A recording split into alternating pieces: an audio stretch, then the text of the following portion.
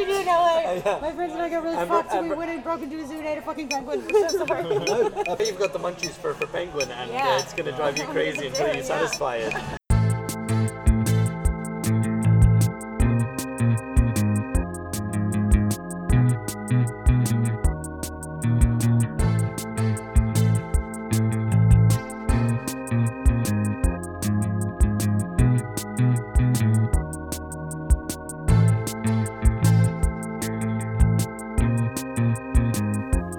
Welcome to the second episode of our multi-part series on the Californian ideology today. This is Calibunga, Tech, Drugs, and Capitalist Soul. Towards the end of the last episode, we were talking about capitalism and depression, and the ways in which some attempts to treat depression have the effect of compounding the problem. Now what you're going to hear first is more from our recordings at the University of California, Irvine. Myself, Alex Hochuli, and George Hoare were in California in May 2019, thanks to the School of Humanities there, and in particular Catherine Liu. As you'll have heard last time, Catherine is the convener of the States of Wellness project, which is carrying out some really important ideology critique on contemporary notions of health and illness and wellness, and in a broader sense on rationalization and alienation today. Later on in this episode, you'll hear us chatting with some friends of the podcast in a bar in Hollywood, where we analysed what the meaning of recreational drug taking is in a world in which everything must be monitored and measured. First, though, here's Catherine Liu on the industrialization of mental health treatment. It's my suspicion that it was also during the 80s when insurance companies no longer insured against for the talking cure because psychoanalysis was deemed inefficient. And so when you have this chemicalization of mental illness disorder, they'll say, like, I've been going to see my shrink for 13 years and I'm still depressed. Now I take Prozac and I'm not depressed any longer. And so this whole idea of this discursive intersubjectivity that creates a space of complexity and without an accessible cure fits into this idea of accountability and austerity that become the great watchwords of the next 40 years. And we really live with all the consequences of that because there was this whole idea, as you were saying before, that people were gaming the insurance industry or something. They were pretending to be ill. They were going to psychoanalysts. But the other thing was that psychoanalysts were seen as being charlatans who were just taking money from insurance companies and patients without any derivative cures. And so even today, the talking cures today are very, very ends-oriented, like CBT. It's all behavior modification because the talking cure is seen as not really accessible, too expensive. And so everything is very, very goal-oriented, and you get 10 sessions, and you're supposed to resolve this issue. So even psychodynamic psychotherapy is operating under the protocols of the pharmacological industry. So what we've had... The immediate fix, the quick fix, efficiency, accountability, accessibility, these are all terms that get introduced into mental health protocols. Absolutely, and I think a lot of this reflects the sort of way in which psychoanalysis and psychodynamic kind of assumptions were essentially purged from the profession of psychiatry with the publication of DSM-3. Michael Mahoney, who you'll have heard in part 1, talking about psychopharmacology and the reconfiguration of mental illness. Robert Spicer, if you look actually at the directory of personnel behind the DSM-3, it's spearheaded by Robert Spicer, and he appears on every single one of the committees. It's like this real Soviet kind of presentation that you see there. And his goal was essentially to purge psychoanalysis out of psychiatry, which is really ironic because he got his start as a sort of student of Wilhelm Reich, who's like the quackiest of all quacks in psychoanalysis. And he wanted to engender a turn toward one of Freud's contemporaries, Emil Kraepelin. And the DSM-3 is sort of understood to be a Kraepelinian turn. And a lot of it does boil down to this kind of inefficiency, right? That there's an inefficiency of psychoanalysis that's not only time-oriented, but it's inconsistent as well. in its results. So you have this sort of way in which results are becoming the... Yeah, and it's the whole transformation of temporality under neoliberalism that a lot of people have been writing about. It's all about contraction of time, condensation, time as assessment and measurement, and psychoanalytic explorations of the unconscious are precisely against that. And what you have then is the industrialization of diagnosis when you can have these weird, vague generalizations of that in the DSM that then have these chemical solutions. Because I guess for me the psychoanalytic problem is one. It's a problem of non-industrialized intersubjectivity that is still based on exchange, and it's based on the craft exchange. And it's based on the particularity of that craft exchange. So let me actually double back to the question of mood as a way of also broadening it out to the question of capitalism and emotionalism, mood, right? And I think this is one of the really interesting bits that comes out of your paper. I mean, the basic question is, why is mood so important in contemporary capitalism? And we can talk about it in terms of bear and bull markets, of consumer confidence. And it's this ineffable thing which drives the economy in a neoliberal period in which seizing control of the commanding heights of the economy, even in a capitalist form, in terms of, Fordism, for example, of Keynesian management of the economy, is taboo. So all you can do is shift around the edges of moods and hope that you encourage the right sort of animal spirits to drive markets forward, because you can't actually say, for example, we're going to have a mass build out of infrastructure or of whatever sort of energy as a way of driving forward the economy, even under very capitalist terms, without even talking about socialist transformation of the economy.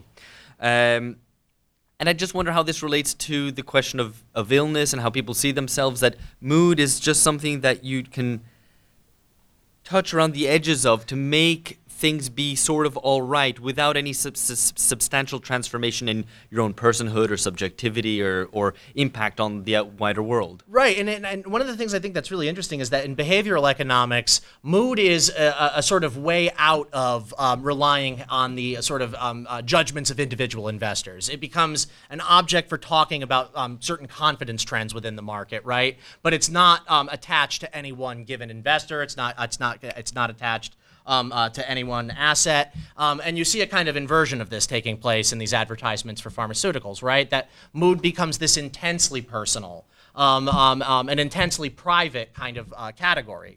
But in both cases, I think you can see mood as this kind of statistical object. It's an abstraction that allows a certain kind of guiding of judgment to take place. So there's an obsession with mood in contemporary capitalism, and new technologies allow for the measurement of it, as well as for the interventionist treatment of moods.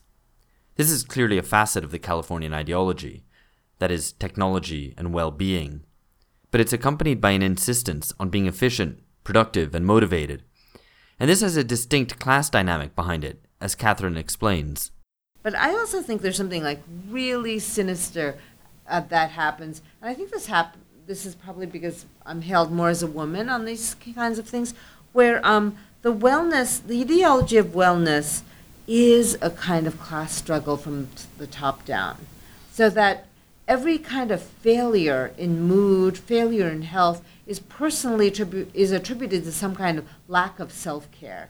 Mm-hmm. And it's very feminized, this idea of self-care, but you have this all-encompassing sense of ever hyper-vigilant identity, trying to identify things that are not going right. And this is what Ehrenreich talks about too. It's part of the protocol of diagnosis now, that every year you go in and you have to get all of these tests. And in her book, on with that very long title, An Epidemic of Wellness, Natural Causes, she says she's going to refuse all tests anymore. Mm-hmm. Oh, that's a really great introduction. Because the body itself has become this site of constant vigilance to see if there are any disorders. And I think for women, that's always been the way that we've lived. Like, do I, oh my God, I have this flap here. Oh my God. You're constantly policing yourself with regard to like an ideal. And now this has been sublated to like becoming a social hypervigilance. But if something goes wrong, it's attributed to your own lack of control, their lack of appetites. And I was saying to George before this thing that in robber baron capitalism, the robber barons all had gout and they were fat and ugly and unhealthy, and they watched young athletic African Americans and Irish boxers box because they were so beautiful and in shape because they were always doing physical labor and they were not eating very well. Today we have like the capitalist who's super slim, Silicon Valley fit, and the workers are having the working classes having corn syrup basically piped in to their bodies because of the poor diet and corn syrup and salt. So we have the monopolization of good health in the hands of the elites, and anyone who fails to achieve, there's a generalization of feminine hypervigilance. Anyone who fails to achieve wellness is, morally iniquitous and failing, and just failing existentially. And so you can really feel like the working class are just failures at wellness, and wellness is like this very sharp and pointy instrument that's being used to fight against like a different way of being. It's really surprising how much information we collect on ourselves about our mental and physical health, and how happy we are often to share it, or how unwittingly we share it. I mean, a friend of mine has basically something that is against his diaphragm, and it tells him when he's. So it's basically biofeedback. Yeah. So it's connected to his phone, which is connected to his watch, which is connected to his phone. Those professional athletes have that band. Yeah, because he suffers from anxiety. So the idea would be that if he's feeling anxious, his diaphragm tightens up, and then he gets a notification to relax. So that would make me really anxious. Yeah, I know. But it's nothing like being told you must relax right now Yeah. to make you really relax. It's Like, like- F and Exactly what I relax, said. or we're gonna shock you with this bell. Yeah, basically you're being shocked. Every time you're stressed, you're being like physically shocked, and that's supposed to relax you. But I mean, this That's is definitely it's, out of the wearable medical instrument. That's all part of it. But you're invited or very strongly suggested that you should engage in this yourself if you want to Oh, yeah. be well. And who doesn't want to be well? Because Yeah. if you're not well, then you're a moral as well as an economic failure. Yeah, But yeah. it also seems like how this runs contrary to something which it seems to be related to, which is, the whole person, the holistic treatment of the person, which seems a bit new agey. Yeah. And this is the treatment of the whole person as if it were a car or some sort of machine, which all component parts can be tested and analyzed and evaluated and monitored the whole time to make sure that it is in the best form and function to be able to drive in a single direction, i.e. to be productive, right? Because your whole body and mind is being driven towards economic this goes- productivity. No, and but so it's like... Yeah, no, but I also think that human beings need care. And this goes back to Winnicott and my like deeply romantic view of care. But this, rather than having your friend go to the doctor once a week, right? That's too expensive. We have this self-care, which is auto surveillance, be a more efficient way for him to regulate his symptoms. Like in a society where we'd have adequate medical care, people would feel cared for by their doctors. There's a place. Oh, go ahead.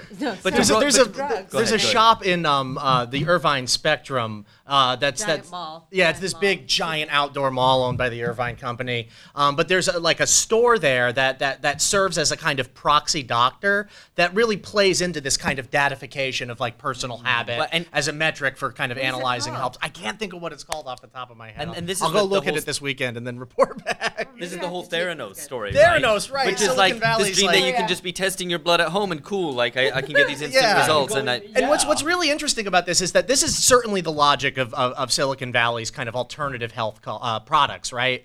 They're producing these kind of products that ultimately depend on your kind of phone helping you keep track of your own habits and behaviors. But internal to Silicon Valley, there's this kind of hostility toward the pharmaceutical industry, right? People at Silicon Valley who work in these big tech companies aren't known for kind of consuming like pharmaceuticals in the name of productivity.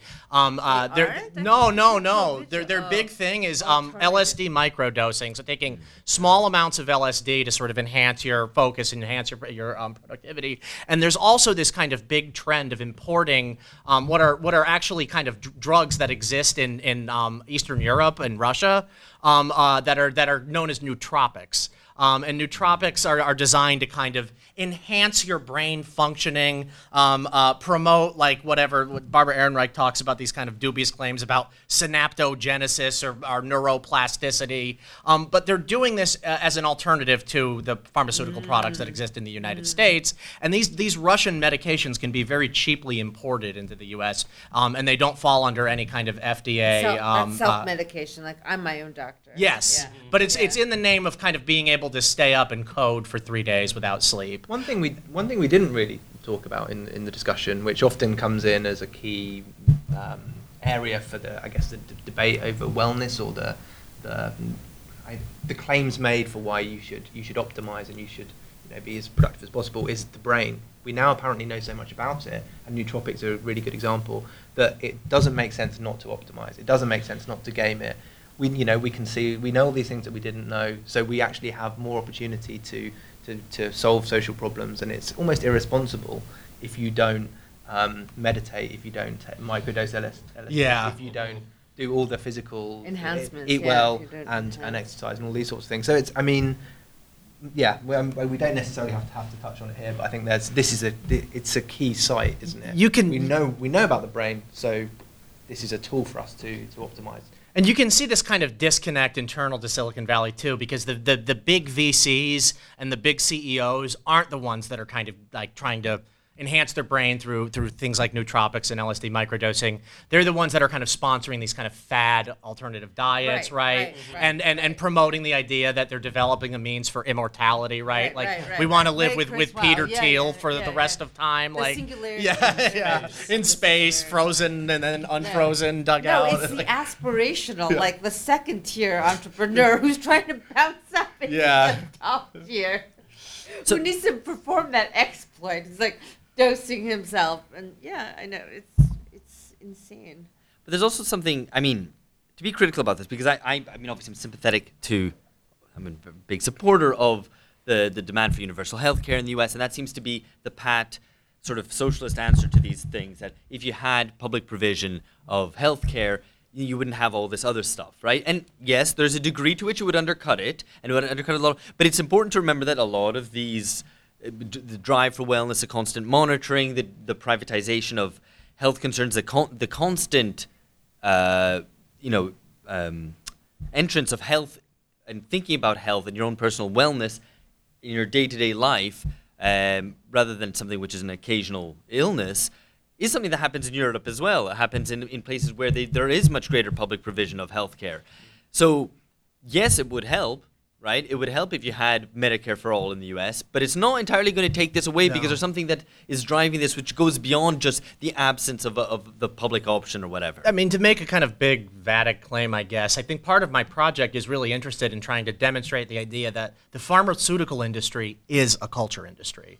And that these kind of ads kind of foster into these kind of like public perceptions of health that are not going to get kind of cleared up by just expanding healthcare. In fact, you can argue, you can go even further and say the problem, in the UK where you have the NHS, which is the most kind of wide-reaching public provision, because in Germany, whatever you'll have, you'll still have you'll still have insurance, but it's public insurance, right? In the UK, most medical services are free at the point of service, which is a wonderful thing because it's completely decommodified, at least in terms of the patient and health institution experience, right? That interface is like, I've got a problem, you go in and it's treated, and that's it. But because it's then seen as a recourse of last resort, like if I'm ill, but what happens before I get ill? And this is, the UK, there's a lot of promotion of preventative health. And so that brings the whole interface of health into your private life well before you start getting ill and have to go to the doctor. I think this is one of the things that Silicon Valley is trying to capitalize too, right? This notion of preventative care. Disrupt even the National Health well, they're the Service, ones providing the preventative care, right? Like, I think that's kind of how they see themselves, because preventative care has really kind of like sunk in terms of pharmaceutical industry interests, because they want kind of chronic illness. They want the idea of chronic illness. They want a sort of continuous consumption of their products. the historical Well, justification of capitalism. The UK is not. It has NHS, but it's not the socialist utopia. Oh no, of course, no, exactly. But I do feel like there's just in the United States, if we can talk about this, this is like the most uncaring society you can imagine right now. Like, we used to think it was third world countries or countries in development where inequality is so. I'm just going to make this big statement. So people are looking for ways of producing caring relations, and it's so ironic that all of this preventative care is called self-care.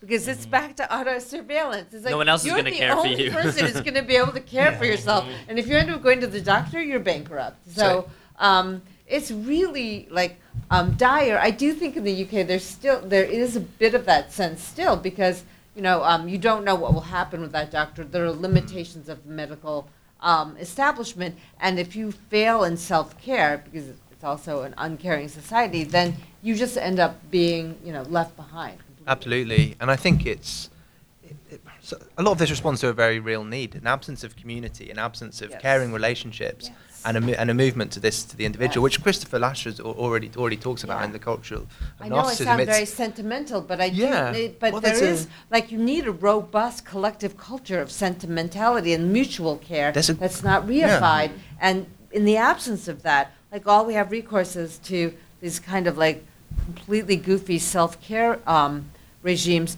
that I feel like really victimize, because that advice industry and all that victimize the most vulnerable people. Now, if you'll bear with us, we're going to take things to a slightly higher level of abstraction.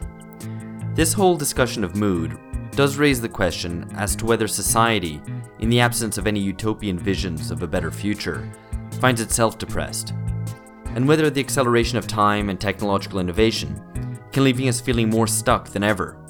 Here's George, and responding to him is Thomas Williams, whose paper No Revolution is Possible, Depression and the Never-Ending Story of Capitalism you'll have heard a bit about in part 1.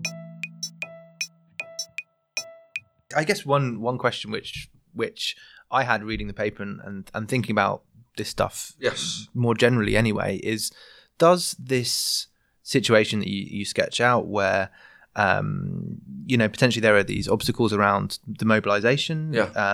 So the depressed person is then frozen, inactive, paralyzed by its very nature, while trapped in the depressive temporality. They cannot be mobilized. So there's this idea, maybe this is a political impasse. Yes. Does this feel like, not to be, does it, to be quite blunt about it, does it feel quite dated now? Is this prior to 2016?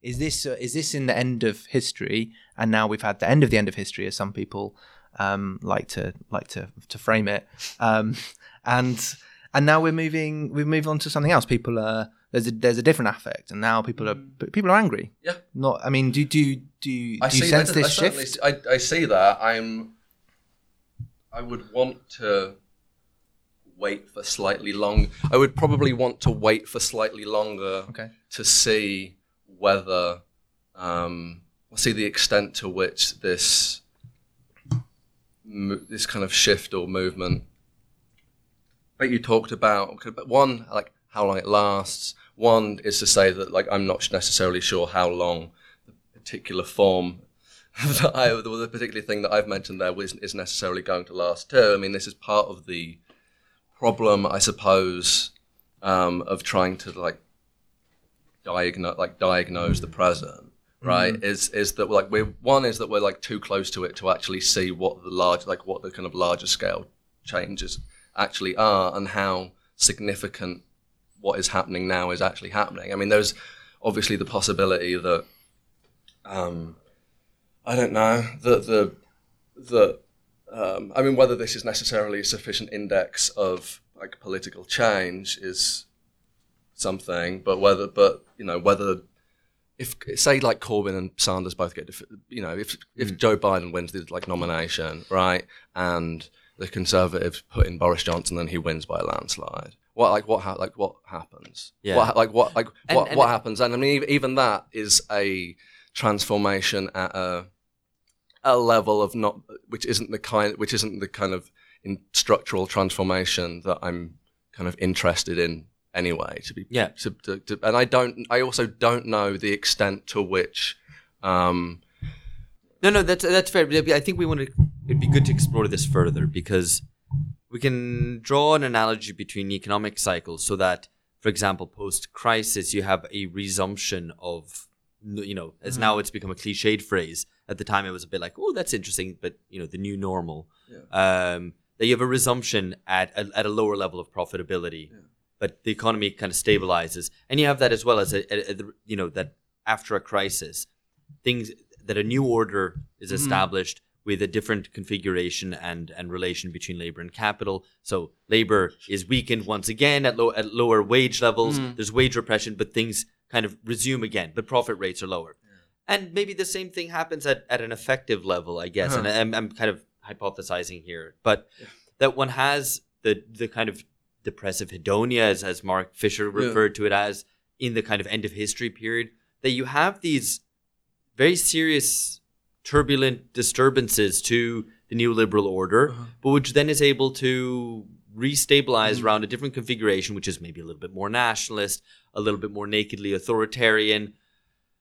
At an effective level, maybe people are a little bit angrier and you lash out a bit more, but that it also doesn't find political expression. So maybe you enter an age of, here I'm really just spitballing, but an age of riots, for example, but completely uncoordinated, unpolitically mediated expressions of anger, but which also are still very much stuck in the self. They're still stuck in a kind of narcissistic age of focus on the self without any building of collective bonds or new organizations which are able to transfer people's affect into actual praxis. So that's a depressing thought, and it goes beyond just Sanders not winning or Corbyn not winning, which we have to accept as a possibility, but maybe there's something good driving behind it. We hope. But it's also possible we have to consider that depressing possibility that we return to the past, but at a different level of. I think that the form of adaptation, or the kind of constant transformation, right, that is inherent in this particular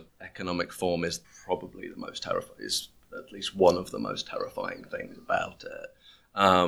But I guess it's a point that we have to take these questions of affect seriously. That they're not just like, but the politics are going to solve it for us. Yeah. Because there is a weird form of responsibility aversion there too. Even though we're being political and we're like, no, I'm getting involved in the Sanders campaign, I'm getting involved with Bernie or wherever you are politically engaged. But if it's just at that at an electoral level, we can see it as a form of therapy. As well, and that's even worse. But even just a sense that you're hoping that the politics will resolve a deeper social crisis, I guess. Yeah. So I think it's really provocative to talk this way, and I want to continue spitballing. But I think one of the things that happened after 1989, like when we had the golden age of centrism come to the fore, is that the really depressing thing about it, as you note in your paper, is that we are told over and over again that there is no alternative. There is no social transformation. This is the new reality. We all have to adapt to it. We can't hope for anything else. And it lasted a long time, actually, with all of these ebullient bubbles coming up through the new economy in California, because you would be told, like, we in America, at least, that we're so innovative. We launched, Mozilla. We've launched pets.com. People are making money everywhere. And if you aren't doing that, if you don't have like pet.com or shoes.com, then you're just being left behind. But there's this kind of market ebullience. And then crisis after crisis from 2001 to 2008 ensue. There's a kind of stasis that those crises disturb, but the normative forces of innovation, entrepreneurialism, narcissistic self-expression, those things last for a really long time. And then we have 2016, which is like some shock to the body politic that's been in this state of contradictory neurotic stasis. It was like electroshock therapy when the Brexit vote went the way it did, when Trump was elected. And in some sense, if I'm optimistic, then I say that shock therapy is actually going to be therapeutic because it shakes you out of this kind of depressive normative mode. And when we start thinking about how we can demand a different kind of authenticity or presentation in public spheres. Because the one thing you have to give to Trump is he changed the tone, and here affect theory is important. He changed the very affect of political engagement. He made all of these stuffed shirts, third wayers, look as inauthentic, as plastic, as punishing, as authoritarian as they were meant to be. Of course, he offered a kind of different mode of authoritarianism, but I do have to say, affectually, it was liberating on a very primal level. Now, what that will transform into is something we don't know. But I felt like we were in this like Habermasian kind of stasis where we're all supposed to be dissenting, but in a civil way with regard to the falseness of centrism's presumptions, the falseness of liberalism's presumptions. And Trump just put a big kibosh through that whole thing. So I always feel like we need to have that kind of affectual mobilization on the left. But maybe that's not possible. I love Bernie. I do think he insists upon this kind of the policy-oriented nature of what he's doing. But I do feel like the affectual explosion of Trump, the non-normative ways in which he was excessive and campy and maybe even queer. Like he queered the presidency. He queered the Oval Office. You know, it was like the queer dream come America's true. first camp president. He was like Queer Eye for the White House. He has a campy wife. I mean, the whole thing is like a Queer Eye dream come true. Gilded everything, excessive everything. You could say He's like Liberace. He's like Liberace. He queered the truth as well through. He fake queered news. the truth. He queered Alternative the truth. facts. And so now, Yeah, what do we alternative facts is do? queering the What truth. do we do with this massive destruction? I don't have any solutions, but I just thought this is a different way. Let's think about a different way of periodizing. And I think that's good, and I mean it's a move from consensus, Paul. I mean, I like Jacques Rancière on this, but you know that is an age of consensus, and what is politics fundamentally at its essential level? It is dissensus, right? I agree. Yeah, nice. Good, so we're done here. That's a wrap. Do we all agree? We're done. But Trump introduces a mode of politics which is alien. It's not normative, right? At least by the standards of the previous era. To say no, fuck you, we don't want this, right? Which was previously only available in the most, I guess, kind of anarchistic declarations of, well, fuck you, I won't do what you tell me to Well, decide something of that we don't era, like you know? technocratic incrementalism. That's like that was like a basic message. Like we don't like your, eggheads telling us what the reality is. And I mean, I suppose this is a return to what we were kind of talking about a couple of minutes ago, but I think perhaps this is only something which has maybe just occurred to me, which is not. I mean, we could also think, the age of riot and the age of depression actually happening at the same moment, right? So you have something like a long crisis, right, where the crisis is just it seems long. It is basically like a period in it, like it's a period in itself. It's not even like a break in between two things. The length of time that it actually continues actually itself constitutes what we would generally normally think of as a period. So it seems as though you almost can't get out of this kind of continual form of rupture and. Mm-hmm. No, right, and in fact the vulnerability and then the atomization that we've already spoken about in relation to how depression flows in, I guess, at a period in which there's people are more atomized, they're not involved in organizations. There's a depoliticization that. The acceleration of crises and entering into an age of turbulence, which seems at least politically more fruitful, more potentially productive, more propitious for us, can also be an era in which people feel even more vulnerable, and I guess transforming that into some productive action rather than kind of an abject position in relation to this crazy flux of the modern world, which we can't intrude upon anymore. I think that's the challenge. Well, what do you do when crisis is normalized? Then for you, when you describe that period, then it's the norm. Then you have never-ending crisis, and a state of emergency means that you have the lifting of all laws and norms and constitutional crisis. But maybe that's, but to say that that's a period and a rupture between two periods of norms actually is self-contradictory, Thomas, because what you're saying is this destabilization is our new norm.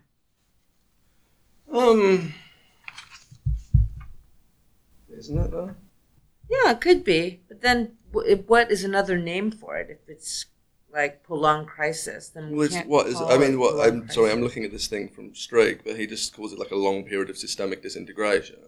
Yeah. So, so this is something that Let's have more on what you think on that Street quote, because I love it. So maybe you can tell us a little bit. Yeah. So, I'll kind you can read it out even. Yeah. So, I'll read it out. So it says, before capitalism will go to hell, then it will, for the foreseeable future, hang in limbo, dead or about to die from an overdose of itself, but still very much around, as nobody will have the power to move its decaying body out of the way. Much more likely, we are facing a long period of systemic disintegration, in which social structures become unstable and unreliable, and therefore uninstructive for those living in them. The social order of capitalism will then issue not in another order, but in disorder or entropy. And then he goes on to quote Gramsci. So he says, the old is dying, but the new cannot be born. And this ushers in an interregnum in which pathological phenomena of the most diverse sort come into existence. So this is in a society devoid of reasonably coherent and minimally stable institutions capable of normalizing the lives of its members. So I suppose that's kind of an advocacy by the end for social democracy, right? But then he talks about, the kind of life in this society demands constant improvisation, so substituting strategy for structure. So this is obviously like the last parts of this quote are things that are obviously like already happening, and so you may say that the kind of rest of it has been happening for a while too. So that might be disorder can last for a long time. That's all. I think that's all I'm kind of really saying by that, and that can become a normative structure. Just because it's something that repeats itself doesn't mean that it's not in itself like a mode of like crisis, right? Because there's nothing to say how long a crisis lasts. So how do you and I might not be remembering this entirely correctly, but I think David Harvey's analysis of this is basically, it's kind of maybe a little bit different. So he says from post-war period till the early 1970s, the dominant subject that you had there was alienated, and that could be unpacked in terms of depression. But then from 73 onwards, this is when you had a real this compression of space time. You had basically the flux that even Marx talks about in the Marx and Engels talk about in the Communist Manifesto really comes to the fore. It's extremely accelerated. And so therefore the subject is basically bombarded with information. So it goes from being I think he says from an alienated to a schizophrenic subject. Is this in conflict with what you're saying? Because it would seem to suggest actually that you're saying, right, this current period of disorder leads to depression rather than a kind of a reaction of there's too much going on. I suppose the first thing is to say that I don't think alienation goes away in 1973. And I think it's a good line. Actually, I think we can. I don't know whether necessarily everybody here would agree with me, but I know that a couple of people would. But also that the alienated social relations are inherent to capitalism, right? This isn't something that like shifts and moves over its. This is social relations under capitalism are alienated. So the very fact to say that it ends is to kind of misunderstand this idea of alienation in the first place. The second is to say that if you are to think of whether this is a correct diagnosis, but if you are to think of the prevalence of again like medical pathologies like depression and anxiety, which you might associate with the kind of alienated form, they have. Again, this may be because of diagnoses and and these weren't things that were thought about, but they have also skyrocketed too, right? So I think there is a general overemphasis in this kind of work on space-time over like the domination of time, right? Mm-hmm. Because the domination of time is the thing which is actually inherent to like the law of value itself, right? That's what we sell, right? That's what, I mean, I suppose. But this question of time is important because, and it's often not as it seems. I think, I'm a big advocate of thinking about in terms of social acceleration and how fast time moves and how fast time moves in different times and places and the experience of time. But there is an element of that kind of the feeling today that things are speeding up, that things move faster and faster, that the rate of technological change is faster, even though if we can step back and say we know objectively that technological breakthroughs were more frequent and more important in the early 20th century in terms of chemicals, in terms of transportation. Today, you have this whirlwind of innovation, in particular in communications technology more than transportation or other ones. You have this whirlwind of change at the same time that nothing really changes, right? Everything changes, but everything stays the same. It's one way of speaking of it is of frenetic standstill, which actually relates to depression quite well. And there's talk about the way in which depression is actually a pathology of our times, and it's a pathological reaction to the sense of things being too fast, things of incessant change with no future, right? So that the temporality is a sense of I talk about this in a bit in the paper in relation to the work of Moishe Postone, the late Marxist historian, who talks about this thing called the treadmill effect, right?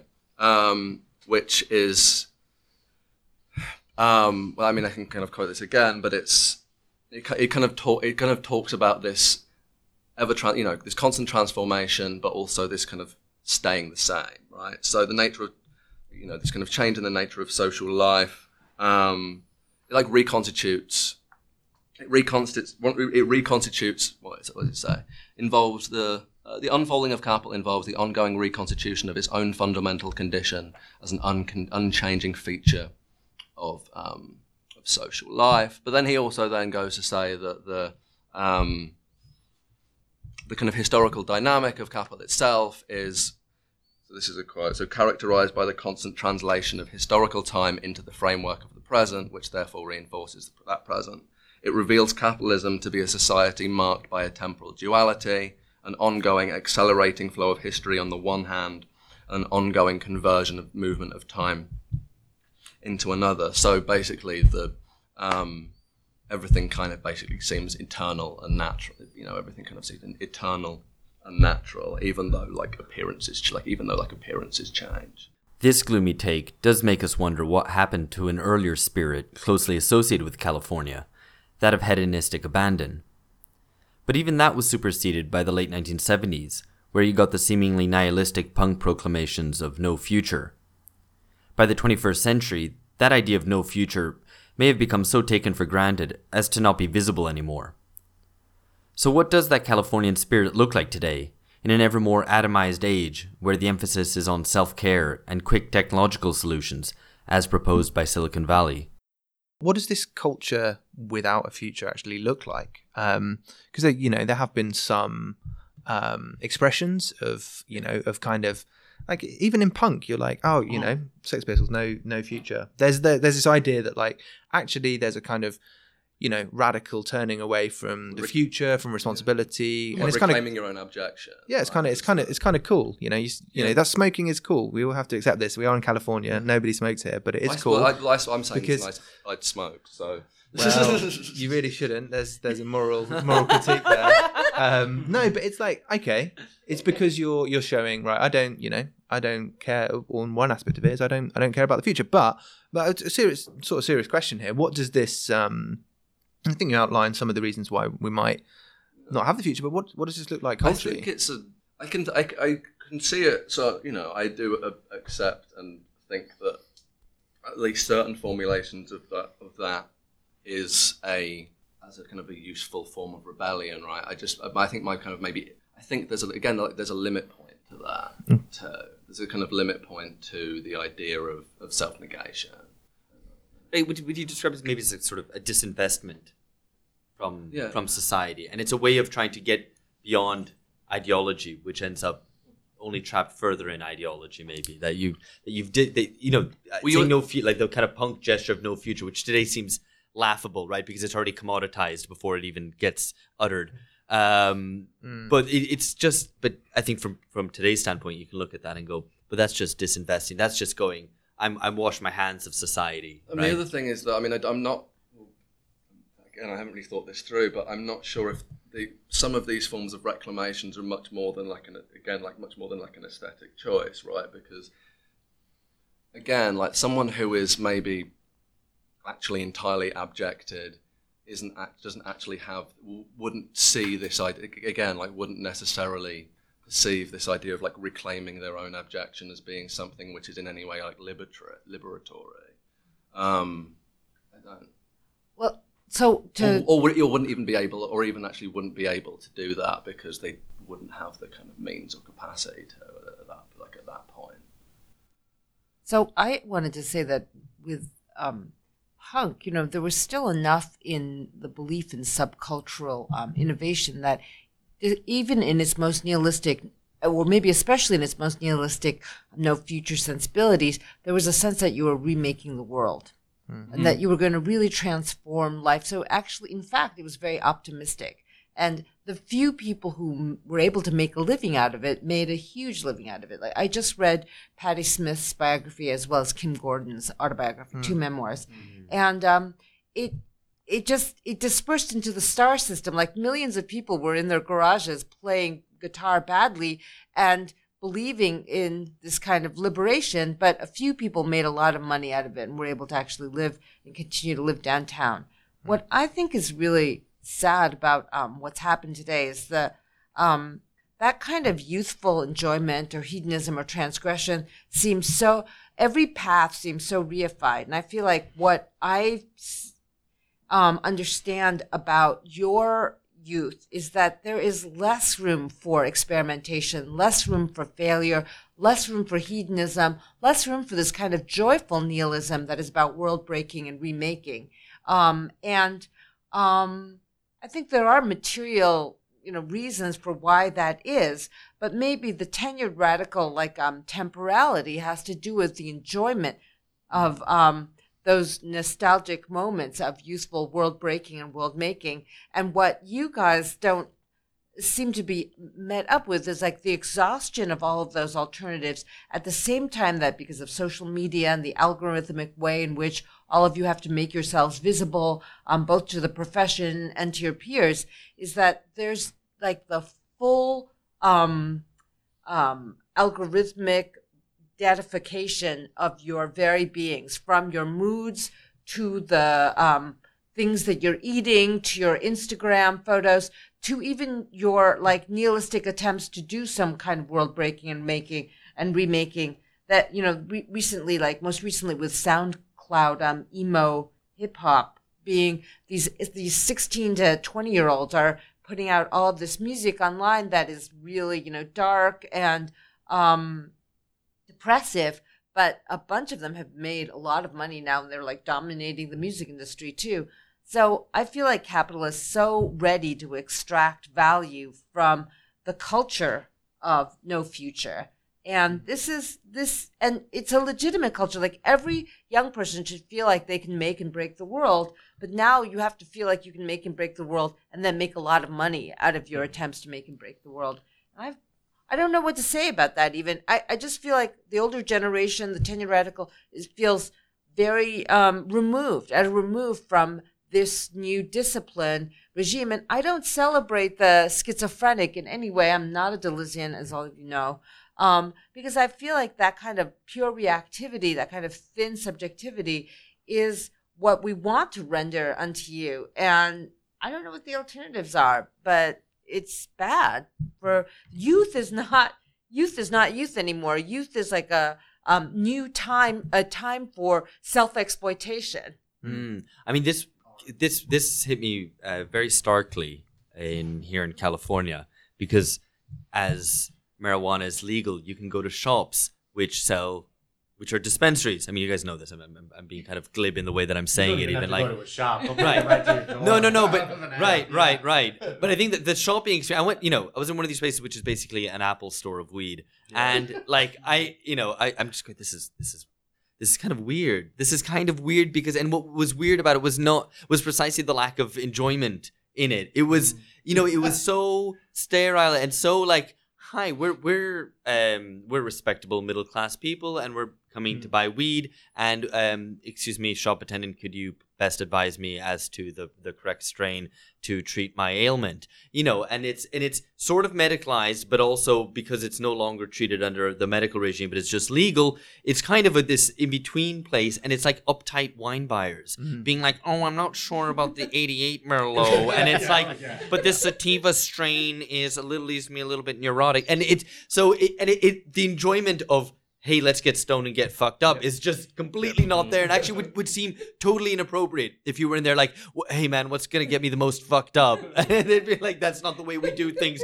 here. Here's the wellness range of cannabinoid creams, and that's where the enjoyment is. Even this enjoyment thing, this hedonistic thing is where you can be like, yeah, fuck it, there's no future. They have this moment of timelessness of being stoned isn't even being stoned anymore. It's completely quantified. The most important thing is how much you have and what effect it's going to be. So it's very instrumentalized, and I think that is of a piece with as we were talking about before, the wider. So Mark Fisher talks about pre-corporation. Anything which is potentially radical is already seen coming. So Kurt Cobain, for example, they saw him coming. They commercialized it. They kind of instrumentalized it, and then it's like, here's same with marijuana. Here's something which previously had some tinge of real rebellion, getting fucked up, breaking the rules. No, you can actually work out how much of various different things there are in it, and what the effect is going to be. It's a bit of a sort of depressing conclusion.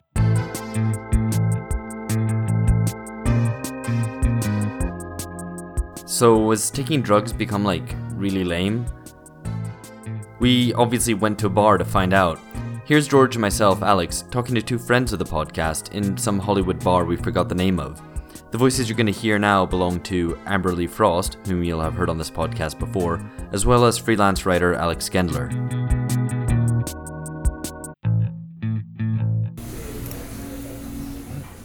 But this is the thing, right, about weed, about marijuana. Food. It's you're gonna break it down for us. It's just break it, yeah. No, it's just for me. It's like Joe Rogan now. No, yeah. It seems like weird things to do in LA, and I was like just looking. I was like, oh, Joe Rogan is on. Joe Rogan's on. Just on. He's always on. He goes like 3 hours a day, doesn't he? Maniac. But it's like growing up, not even growing up, but like as of my 20s. Like I don't know anyone who smoked weed like in the UK.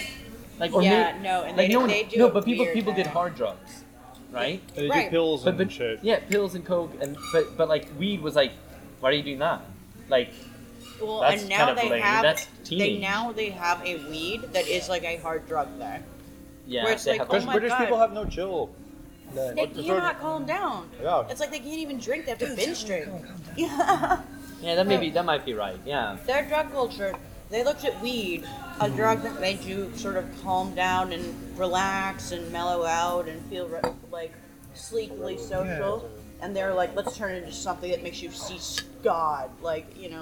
Well, but so there is no the only kind of weed consumption that happens is kind of subcultural, right? So it's like those people who are into weed, so you're like slightly hippie-ish or slightly, Rasta, or you're slightly, you're basically this guy who was subcultural. involved in the Labour Party who would not leave me alone about trying to fucking smoke weed with him, and I'm like, why is that? Why are you like that? And I asked my friend, he goes, oh, he's like, because no one smokes weed here, and he thinks you're American. Yeah.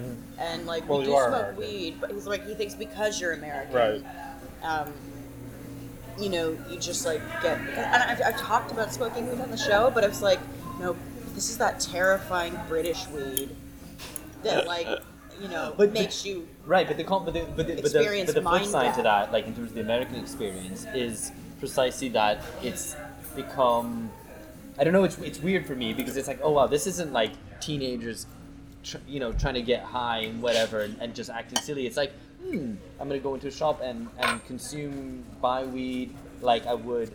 Coffee. There's a certain connoisseurship, Yeah. right? Yeah, You're yeah. like, okay, so it's sativa strain, da da da da da. Yeah, no, And like, bud- oh, can you you know what they advise call me them? on what the They're called bud tenders. right? Bud Okay, tenders. Bud tenders. fuck that portmanteau, but I mean, honestly, I just like getting high. I think weed nerds are fucking virgins. Like, I don't understand. well, right, that was my, I'm trying to tell you about. Okay, so here's that, and I'm like, But that's the one thing that you're not really allowed to do, or to want to do, is just to get fucked up. You can't just want to get high. No, I love there it. has to be an instrumentality to it. Yeah, These rules don't it apply has to to be a you. form of conspicuous Yeah, yeah. consumption. Yeah. I know. I'm disagreeing with ideology as if he was telling me. yeah. If he was telling me to subscribe to it. yeah, or like when because people I'm high. when people disagree with like generalization, it's like it's a generalization. It doesn't apply to everyone all the time. Right, like, right. calm down. This is Yeah, that's what I'm generalization. saying. That's what I really believe. Yeah, that what the. No, yeah. So then that's why it's all quantified, and it's like going into an Apple. Which I guess is So- fine. Which I guess is fine because it's it is just alcohol is a drug and it's another drug like that, and I guess that's fine. I Yeah, guess but I it's don't just like those motherfuckers either who get really into like I don't like beer nerds either. right. Not to be confused with the beer nerd who is a friend of ours, who I think only drinks Blue Moon. But I'm kind of a beer nerd. That is a cool beer. terrible. My brother's a beer nerd. He's a brewer even, so it's like next no, level. But he's like, a brewer. right. So Not this. So like, okay, Right. this is a professional thing. yeah, Like yeah. it would be weird if But he you had, knew to, someone. but he had to be a No, beer that nerd to get cappuccino. into the Like, position. okay, Yeah. it would be weird if you knew someone who knew the basics of cat anatomy, but didn't have a veterinary degree, right? Right. So people who aren't brewers, who are into beer, I'm like, what are you doing with that Or just beer? really into cat paraphernalia but don't have cat. Like Yeah. don't have a cat. Oh, just yeah, are yeah, like yeah. just It's like I'm really medicine. like I'm the cat you're the cat fan. But it's like, oh, so how many cats do you have? Oh no, none. I Yeah. Yeah. They're posers, is what we're saying. yeah, right. Exactly. Also a bit There's a word sinister. for that, yeah. But it's surprising how many numbers are now associated with having a beer. Obviously, how much you get and how much it costs. But now the ABV, Yeah. the IBU. Do you know? Yeah, the The bitterness. metric bitterness, is Specific gravity. yeah, Also- yeah, that's right as well. Yeah. So you need to have. I mean, surely it's just a type Oh my of beer, god, they're turning and it's beer a into standard stem. amount. That's so. Yeah, I mean, Standard and you know, I like Well, I like I do have a good friend in Vienna who is a chemistry grad student and runs a brewery, and they let them use the school's like chemistry lab to do all their brewing and stuff. I don't know, it's pretty cool. He I makes mean, look, really good shit. It is I not like cool. good. I like good. I'm a bon vivant. I like he's a good huge nerd. things. Yeah, You know, sure. I like nice things. but beer is also one of these things which is meant to be consumed while you're doing something more interesting, like Right. talking to your friends or whatever, right? you And have to Disagree. The appreciate drinking beer is the, the more interesting. bit yeah, of the just like conversation. yeah. Yeah. Or Depends on your no, friends, but really. you know, beer geeks. The conversation revolves around the beer, which is a bit like wine geeks, and it's also bad when it's like it's just a slobbering over like no, but the '83 Merlot is just the and you're Yeah, like no, it's I disgusting. don't. You're that guy, and they specifically got into being beer in that way to like be that guy, be Yeah. the wine guy, blah blah blah blah. But that's too out of date. That's anachronistic. But they are exactly that guy. But then there's the thing about weed, right? Where it's like, so that same thing is happening, they're that right? guy The same, it's the same too. thing. Yeah. Well, But but if That's this, less but if this is attractive the than both the generalized, beer and the wine guy. but if this is the generalized middle class experience of consuming weed, or marijuana products that get you high, then I don't know. Then that's one kind of strange, and two, like then you think, okay, but what's the effect of the drug? It's just I don't know. There's this element that you can just. I don't know. I haven't got my mind. Are you becoming more on exactly drugs? untangled. I'm pro alcohol and I'm anti weed. Is kind of what I'm maybe getting at. I don't know if that. Most people are. Yeah. Not that I'm like. No, you're talking about the mass sedation.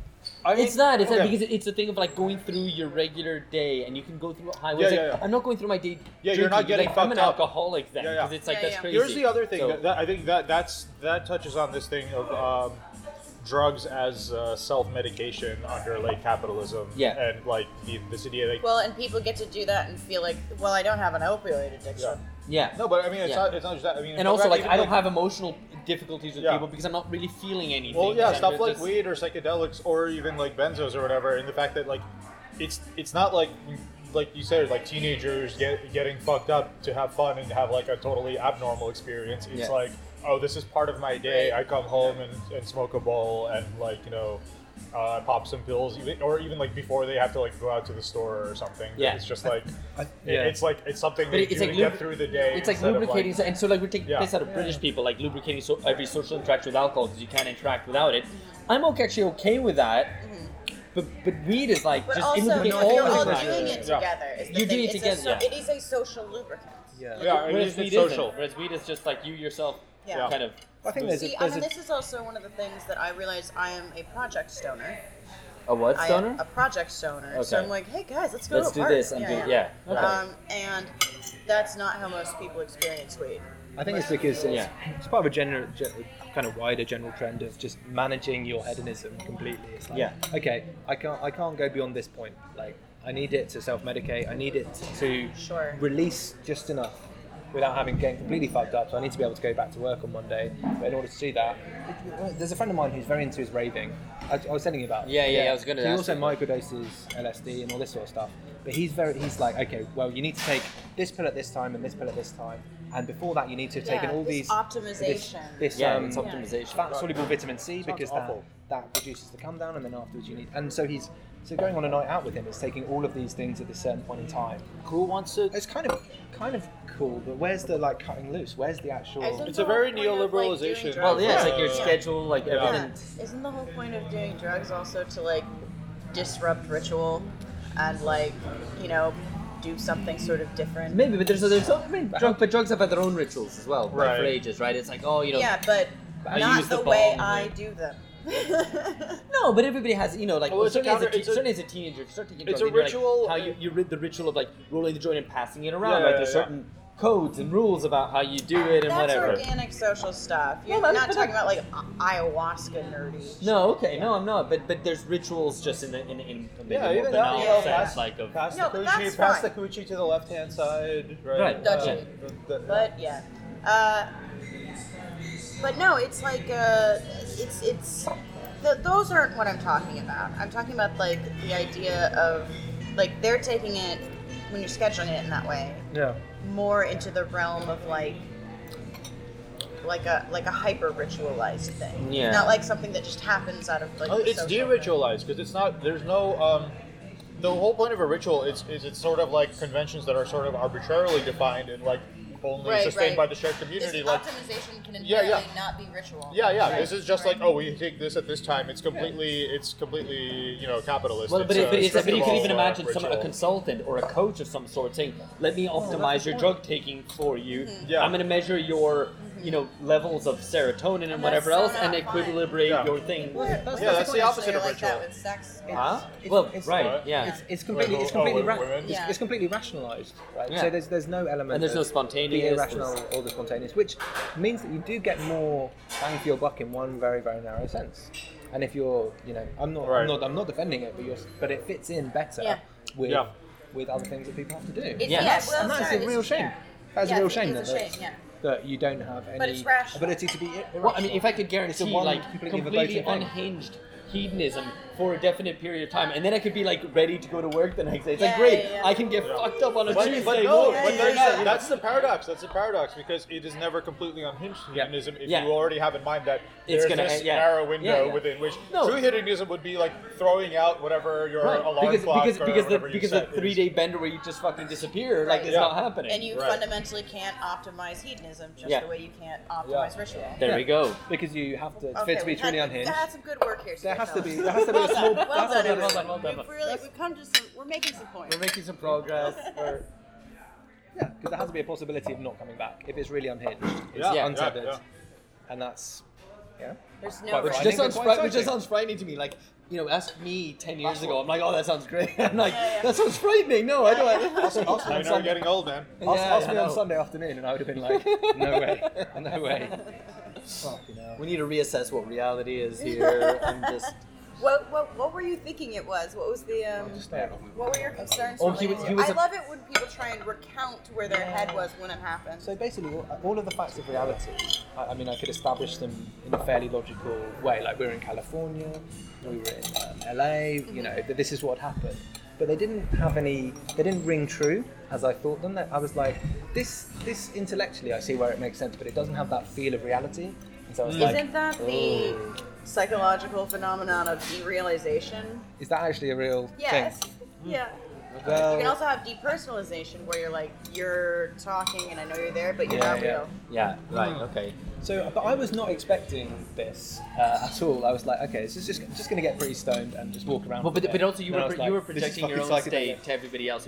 So he was like, so our friend went to get in his car to drive to his friend's house, who was also very stoned about the stoned as I was, and he was like, we have to stop him. We have to go back after him because he's gonna get in his car and drive. And it was like, no, he's fine. Like, if he's at the level that I am, which I assume he more or less was, like, he's maybe a bit too stoned to drive, but more or less fine. He's not like you are, and being able to, you weren't able to disentangle like how you were feeling from how the whole world basically was. Like, the world is stoned, or at least the people you're with are also equally. Maybe this is a problem that Rad Libs have. What? They can't disentangle how they're feeling from how. Well, no. But like, Aren't you outraged? No, I'm like, not.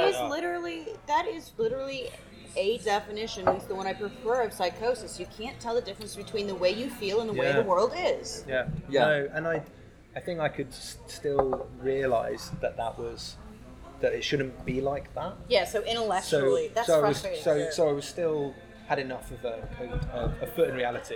Right. So it wasn't but you were like, having it wasn't niggling doubts that but you it wasn't like quiet. acid where you really you can't have tell. no idea what's really happening. So it's at like least that it thing was- where people it was who get alright. they get a certain part of their brain damaged, and like they get this thing where they're convinced That's that you, mate. Your everyone. brain's damaged now. Well, I mean, drugs kind of do that temporarily, but they get this thing where if a certain part of their lobe gets damaged, they're convinced that everyone around them is like an imposter. Because they've lost the, it's like capacity where like you look at someone's face and it coheres into like, oh, this is the face of a person I recognize. So and they see all the features correctly, like they recognize that this person looks like their sister or their wife or their mother. I've had some very bad. It doesn't. It's like off somehow. I've had some bad It's mushroom trips, which I believed I had died. I was certain. I was 18. No, I was 17. Last day of school, took a bunch of mushrooms, which were legal at the time, and just psychedelic mushrooms or just normal mushrooms. Oh, just Champion de Paris in my salad. No, like. And they were so good you thought you died. yeah.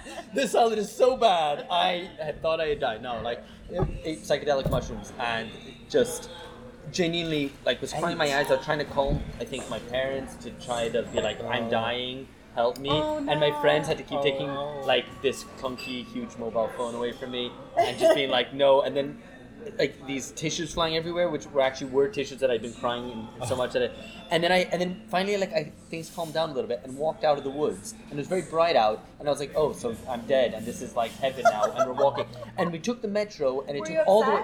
Huh? Were you upset? I was upset. Yeah. And my girlfriend, I had to like go through the school yearbook to like check that I thought her photo would be missing because I was there. Anyway, some confused thing. And she was there, and I was like, and this was at a pool hall that we went to, and it was like gone on the metro, and it was like an hour later until I realized, holy shit, I'm not dead. This is actually real, and everything's fine. And then I started crying again. I'm like, oh god, it's okay. Wait, so you thought you were in heaven, and heaven just looked like taking the metro, but very bright, and like it was a bit faded out. But You didn't say anything about heaven. Where did you think you were? no, I was still where I lived. I was in Brussels, and it was. But you were just dead. Oh, you were just a ghost. Did you think? Yeah, I was dead. Purgatory, Well, I was just limbo? in some facsimile of the real world, but which was post life. Oh wow. Oh, I think that's in a. I think there's a yeah, it's a euphemism for dead. They're like, so they're now post life. I think there's a. Have you read Will Self? All the way down? Yeah, there's a Will Self where short it's like story you about die, this. You just go to this dead place, the- which is just like it's just life all the way down. Yeah, well, the Will Self story is like it's like when people in England die, they actually just go to this shitty part of England. Yeah, but that's Will Self, who's a cunt. He deserves to be. He is a cunt. Yeah, he's the most sneery, condescending, Still a good like, writer. liberal type. Still a good writer, but just the Absolutely most. awesome. Is he even a Does he liberal? have- But he's brought in as a does he have political feelings commentator about because he has a. Brexit? Yeah, well, yeah, you can imagine like His take on Brexit is one of the worst ones. Well, just the most There are- anti-working class, anti-popular kind of sense. Right, you know, right, just right. people are disgusting and stupid, and I'm just the best. You Yeah. know? Cool. Yeah, Can we yeah. start reading them now? Yeah. We just found out Morrissey did another bad thing to get. Yeah, I know, but he's I like- love it when I love it when they do what they do. I tolerate Morrissey because it's kind of. He's a musician, I don't care, but because he's a writer and he gets invited onto like political Oh, right. panel shows. No, You're like, but oh, what I are you think they doing should there? invite Morrissey on the panel I'm show. fine Every with Instead that. time- of just saying like Yeah. two nice things and then one really racist thing, and you're having to measure out like the weight. It's like, what Every is ti- this idiosyncratic person? Every time he Yeah. talks about politics, Yeah. I like his music more. Because it just reminds me that he is a great artist. He doesn't Yeah, have to yeah. justify Yeah, his yeah. political choices. He can say Absolutely. whatever he likes. And he does. And he does, yeah. Certainly does. Which is rooted in nothing. He's one of those people who seems to have very, very, very emotional opinions without actually having them strongly. Like, Which fits in with He's the a music. boomer. Very, very self-pitying. Yeah. But also quite a thin self-pity. Because there's nothing really wrong. Well, and emotions can fluctuate, and there's no like coherent structure to, Yeah. you know, what your thought of, you know, for example, whatever Yeah. being Yeah, a I bit think so. fey and well, maybe being tolerant and open to the world at the same time as being like kind of racist, you know, Yeah, and it's yeah. like and then there's no just coherent structure. all over the place politically. Yeah, Too. yeah. Or like, God, what was he saying? What did he? I know he's super he pro. wore the something. Yeah.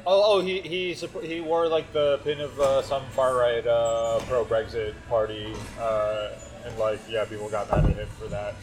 I love how he's so dumb. Oh, like England first or something, or those? Oh yeah, Britain first. Yeah, maybe. Britain first. Yeah, that was it. Yeah. Oh God. Yeah, which are like That's really, awful. like really kind of, I don't know, neo-fascists are almost there. I anyway. I love it. No, Well, I he think also we says, need to like- go back to the point when it's like, no. I mean, because it'll force us to stop exaggerating, right?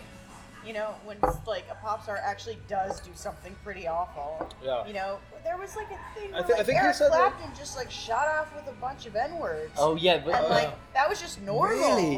in I the didn't even hit- '70s. Yeah. I mean, I because think he's one of the biggest. we've had some Clapton on in the car because convertible driving down the Right, freeway, right, so we had to right. do that, right? And he's like, oh, Eric Clapton, what a piece of shit, and he wasn't even a bit aware of the I didn't even the know N-word that. bit. Yeah, You know. Oh, he just is definitely a piece of shit, and the music's boring. Awful, I'm not a big man. Clapton fan. You and ever- then like, Do you remember the band it's Anal so Cunt? like, yeah. Yeah, they had a song called. It was like addressed to Eric Clapton, and the song title was like "Your kid killed himself because your records suck." It was. But like that's That is a strong that title. was a problematic artist. Not fucking Taylor Taylor. Swift for fuck's Right? sake. you Yeah. know? Who Clapton?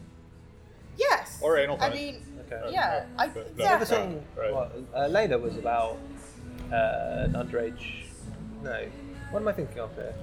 He has written Every some song about a woman written before like 1990, you can assume is written about an Pederasty.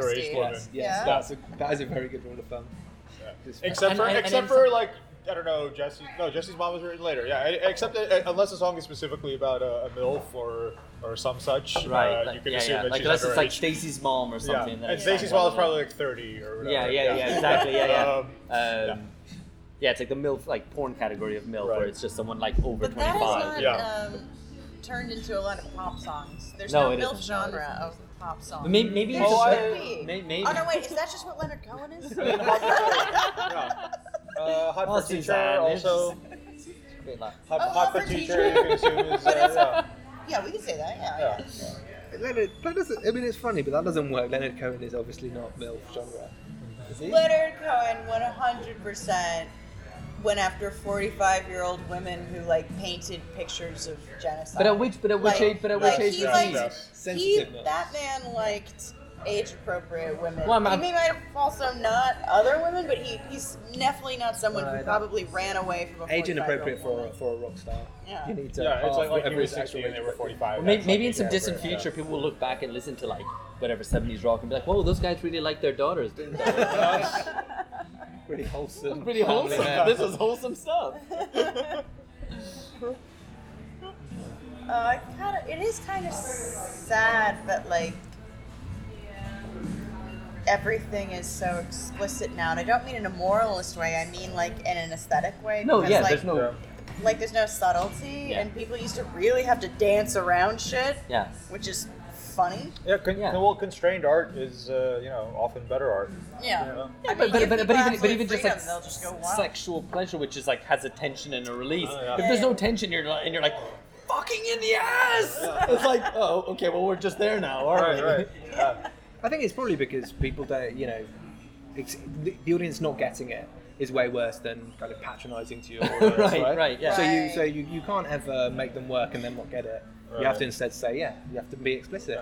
And this is why This song's Adorno. about anal sex. This is why Adorno was wrong, because Should not be. Adorno had that whole part in in the Dialectic of Enlightenment about like the entertainment industry and how it's all like it all substitutes simulacra for the real thing, and he had that whole passage about instead of like showing the breast, the television show us like the outline of the breasts in the sweater, and I'm like, no, just wait 50 years, they'll be showing the breast. Yeah. We've got a problem actually that every single recording we've done, and this is maybe the 6th or 7th over the course of a couple of less than 7 days, has a mention of Adorno at least once in every single one, and this is You a know problem. what? I mean, if it comes up organically, it's fine. Yeah, no, we're just gonna have to now. Or Well, you can- Someone's been asking, you guys weren't the ones who brought it up us this to do an time. episode on Adorno, and we're like, I don't want to have to fucking read Adorno and Yeah. have something to say. I don't feel like doing that. But someone keeps nagging us about this, and now this is just Chris to the You can door. just do supercut. Yeah, Yes. Adorno supercut. Okay, settled. Yeah, just it wouldn't really hang together in an episode. You want a fucking Adorno episode here? Here's some people mentioning Just Adorno like and the not really. stuff on the cutting room floor Yeah, that you yeah. just staged It's together. like that supercut of just Trump saying China, like Right. in a Yeah, yeah, racist, yeah. It's soothing after a while. Well, China. Adorno.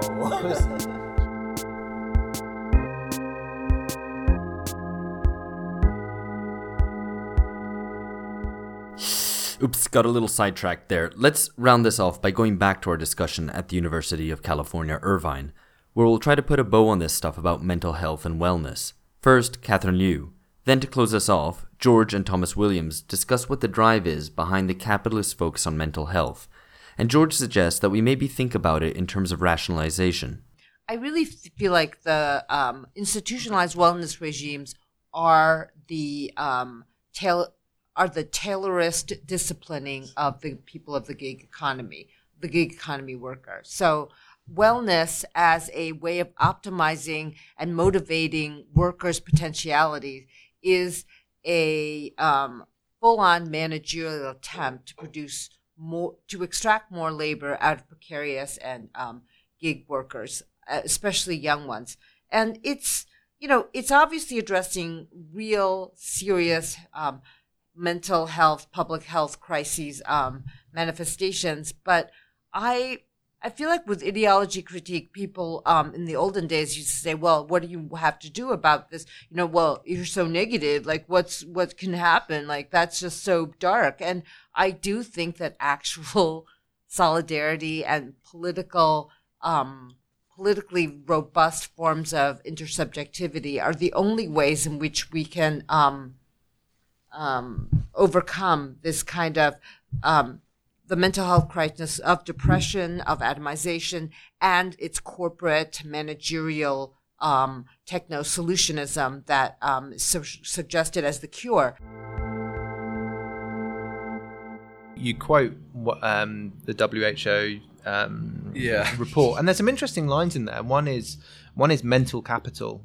Yeah. So good mental health allows for cognitive and emotional flexibility, which are the basis for social skills and resilience in the face of stress. This mental capital is vitally important for the healthy functioning of families, communities, and societies.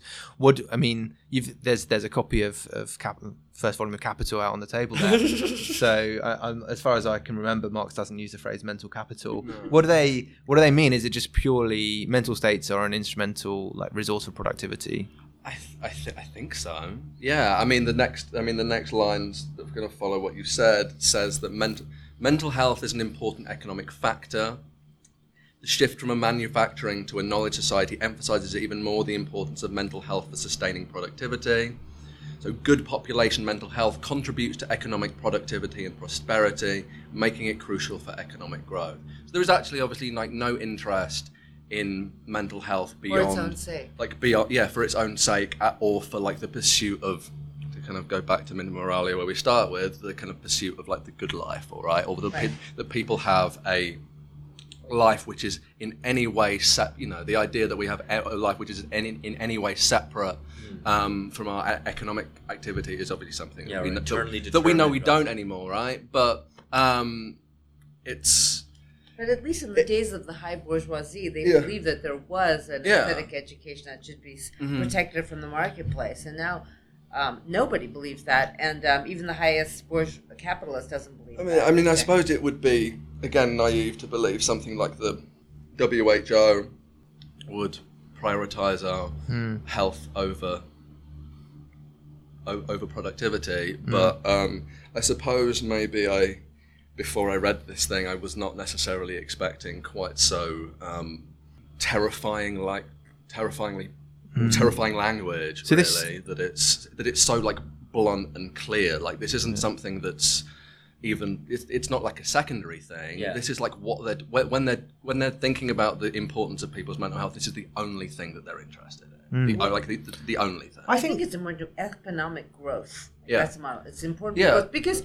We could just have economic stagnation. We could be stagnant, but we need to have capital value and expansion, right? I mean, this is it seems to understand that very well in a way that again shouldn't be surprising, but I think at least still kind of seems. The treatment of economic growth is something that needs to be the boundaries of which need to be shaped. Right. Yeah. To in the lightest sense possible, with minimal disturbance. Yeah. So it's about minimizing disturbance, minimizing risk, so that economic growth might continue, in the hope that the genie is out of the bottle, that the animal spirits kind of take care of themselves. Yeah. Because there's no planning faculty, and this is the thing about presentism as well. Yeah. Both in terms of your own self not being able to make plans because you don't know what job you're going to have next year, but also in the sense that that elites aren't able to take on planning and actually try to shape the future, even in very capitalist terms, are unable to shape the future and unable to shape the economy in such a way as to stimulate growth. It's just about making sure that there's fewer encumbrances, like, for example, someone having mental illness and not being able to contribute. So it's papering over, it's kind of papering over the cracks and pretending that the crises aren't happening. Yeah, I think Weber's really useful here. This idea of rationalization, which I don't hear as much anymore, but I think it just fits so well. The instrumentalization, the quantification, there is some end which mental states in general are being utilized to get towards, which is a productive output one. But there's no real assessment of whether this is a good thing or not. And I think it does this. This is the logic of the way that we're increasingly dealing with mental states, and it even touches on the attempts to get pleasure through going to this dispensary that we were at. It was a completely rationalized process. I think is a good way to describe it, because it does have an internal logic. It's not completely arbitrary, and it's not completely. It's quite shocking maybe when you read it for the first time, but you can see. Yeah, absolutely. You can see where they're coming from. That's not what I'm saying. Yeah. But it really is about optimization of the human state.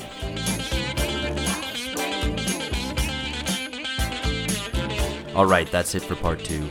In part 3, we delve into the new class structure that has given birth to the Californian ideology 2.0, and how this plays out in terms of cities and suburbs today.